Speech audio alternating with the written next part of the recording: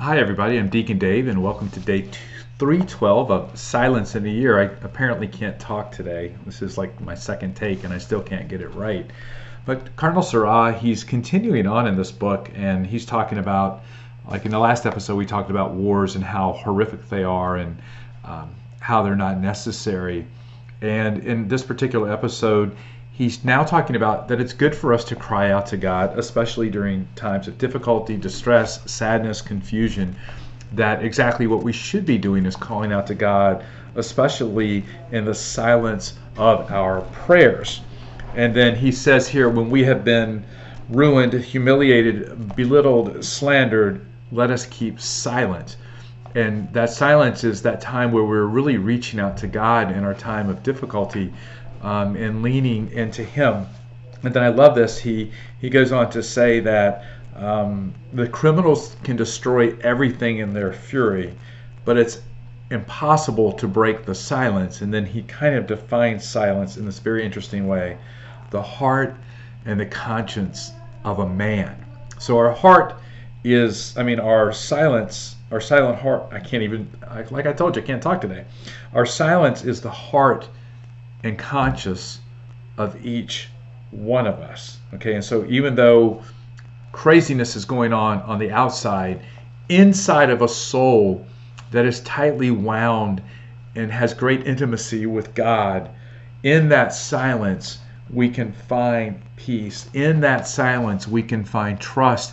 In that silence, you and I, we can find hope. And then he goes on to he kind of shifts gears a little bit, which I thought was really interesting. And he says, I'm thinking also of the wars waged by gossip and slander. You know, the fact that speech can assassinate, it can kill, but that God is really calling us to forgiveness. And I think it is like, I was talking to someone today, and you can be talking about a situation, obviously, where people are involved. And we were trying to remain very objective in our conversation, to the point of saying, okay, listen, we're not gossiping here, but we were trying to talk about some specific points that had occurred as a result of some things that were happening among a group of people. And so this is a slippery slope, right? We can go from saying that we're being really objective, yet it can still be gossiping. But I was happy with our awareness about what we were talking about. And I think we always have to remember that each and every person has this human dignity that is found in God, that they were created in the image of God. And so within that very important fundamental context, whenever we're talking about things that are going on with people and how maybe they're dealing with situations and we're trying to objectively understand them, we must be careful to not dehumanize or to talk about people. And in fact, this idea of dehumanizing, Cardinal Seurat doesn't talk about this, but like, for example, in watching television, say sports, for example, or listening to talk radio, especially in sports, they refer to the players not as players, but as pieces. I'm always particularly not pleased with that use of language, that people are pieces. Well, they're not pieces. Now, you can call them players, right? Because that has a human connotation to it, that's a person who is a player.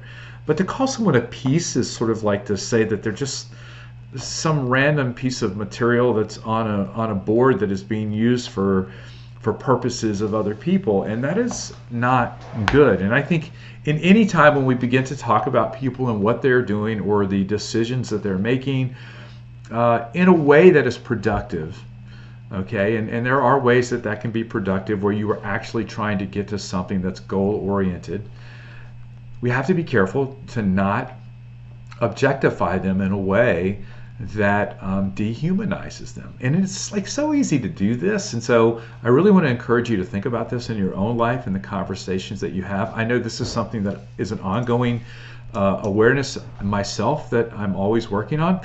And so I'm going to ask you to do exactly the same thing. Kind of takeaway from all of this is not only that, but this, that silence is the heart and the conscience of a man. Well, the only way we develop our conscience and we enrich in our heart is to spend time with God in silence. That's all I got. May God bless you in the name of the Father, and of the Son, and of the Holy Spirit. Amen. See you.